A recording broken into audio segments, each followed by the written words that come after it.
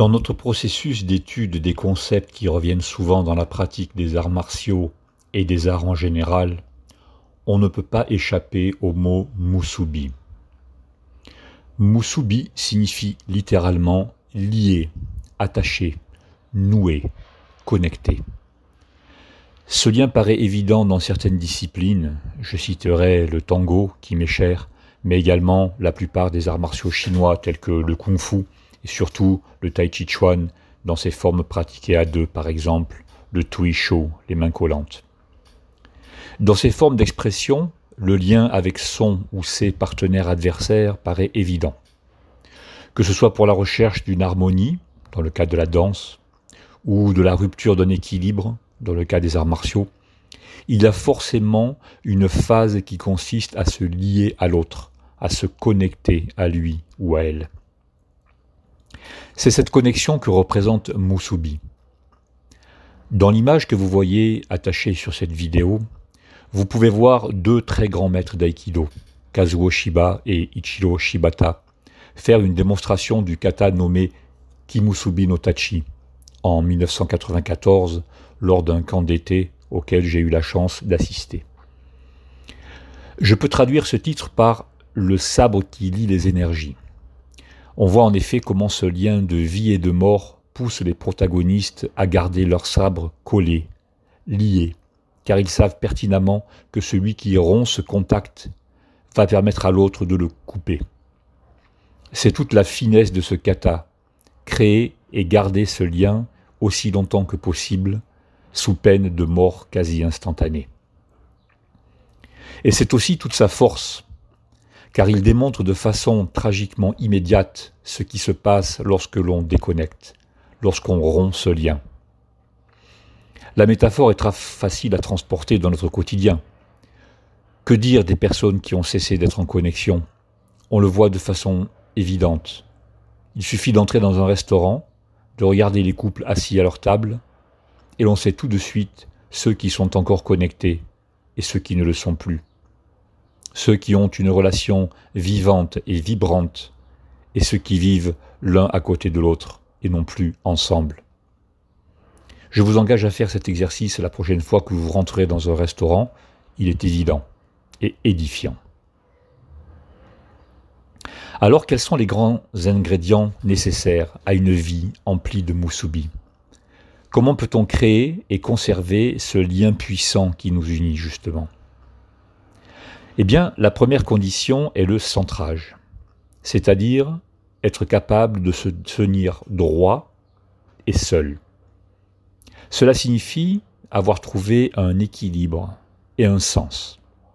Autrement dit, le contraire de déséquilibré et désorienté. Pour vérifier cela, il suffit de se poser deux questions. Ma vie est-elle équilibrée et est-ce que je sais où je vais ? Je vous encourage à vous poser cette question à vous-même. Une vie équilibrée signifie une vie où vous avez mis en place les ingrédients que vous souhaitez. C'est-à-dire ne pas avoir de « il faudrait que » ou encore pire, des « j'aurais dû ». Des « il faudrait que j'arrête de fumer, que je me mette au sport, que je sorte de la procrastination, que je perde du poids, que je trouve un travail qui me plaît, que je sois moins sévère avec mes enfants, que je sois plus sévère avec mes enfants, que je reprenne la musique, etc., etc. Être équilibré ne signifie pas qu'on ne change plus rien. Il y a toujours des changements.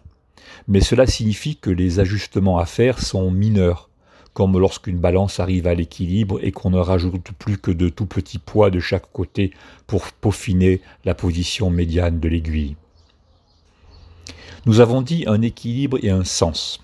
La seconde question est donc celle du sens. C'est savoir où on va. C'est se dire, le matin en se réveillant, que l'on va progresser dans une direction que l'on s'est fixée.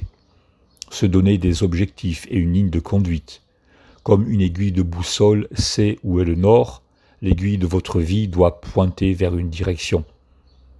Le philosophe romain Sénèque disait « Il n'y a pas de vent favorable au navire qui n'a pas de port d'attache ». En langage moderne, nous dirions « Si tu ne sais pas où tu vas, tu as peu de chances d'y arriver ». Alors comprendre le sens profond de ce qui nous motive est une chose importante. Parfois on a un objectif en tête, tel que par exemple acheter une maison, mais il est important de comprendre le sens profond de cette action. Cela peut être un besoin de sécurité, pour d'autres ce sera un besoin de liberté, car une maison donnera une certaine indépendance financière, alors que pour d'autres, acheter une maison sera au contraire une perte de liberté, car c'est se mettre un fil à la patte. On peut voir qu'au fond, une même action peut engendrer des sens opposés pour des personnes différentes. Nous avons dit qu'il y avait 2 conditions pour pouvoir être dans le Musubi. La première est donc l'équilibre et le sens. La seconde, c'est l'absence de tension. Cela peut paraître évident lorsque l'on regarde des danseurs. Ceux qui se déplacent de manière empruntée ou saccadée ne seront clairement pas dans le Musubi. Ils ne pourront pas créer un lien raffiné avec leur partenaire. Idem dans les arts martiaux. Ceux qui bougent avec tension comme des robots ne pourront jamais se coller à leur adversaire et développer la finesse de perception nécessaire pour ressentir leurs mouvements. Dans la vie quotidienne, on peut le ressentir immédiatement dans une conversation par exemple. Si celle-ci n'est pas fluide et les interlocuteurs restent sur leur position sans comprendre celle de l'autre, c'est souvent parce que les tensions les empêchent de prendre une autre perspective que la leur. Ces tensions proviennent pour la plupart de peur. Vladimir Vassiliev, mon professeur de système russe, disait parfois « Vos tensions sont les conséquences de vos peurs ». Et en effet, la vie que nous avons est le résultat des choix que nous avons faits. Et les choix que nous avons faits sont le résultat de nos tensions et de nos peurs. C'est le grand paradoxe de Musubi. On ne peut le faire bien que si l'on est détendu. Et se dire « si je ne suis pas détendu, je vais mourir » est le meilleur moyen d'être tendu, bien sûr. Se dire « j'ai peur de passer à côté de ma vie », c'est le meilleur moyen de passer à côté. Et à l'inverse, travailler son équilibre, connaître le sens profond de nos actions et enlever les tensions qui nous paralysent est le meilleur moyen d'avoir une vie épanouie.